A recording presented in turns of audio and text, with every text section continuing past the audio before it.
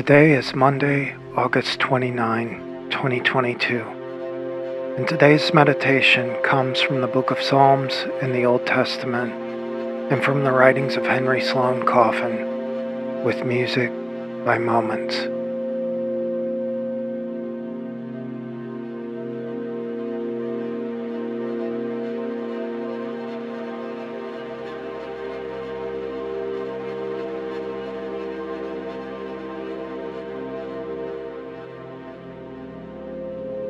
Worship the Lord with awe. Rejoice and tremble. Psalm chapter 2, verse 11.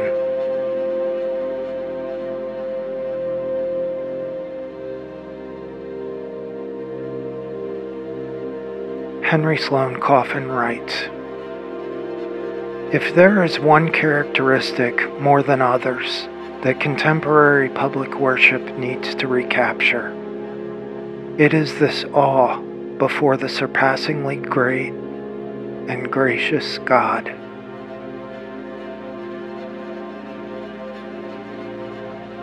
Spend a few moments in silence and stillness now, focusing on your breath, experiencing that place of awe.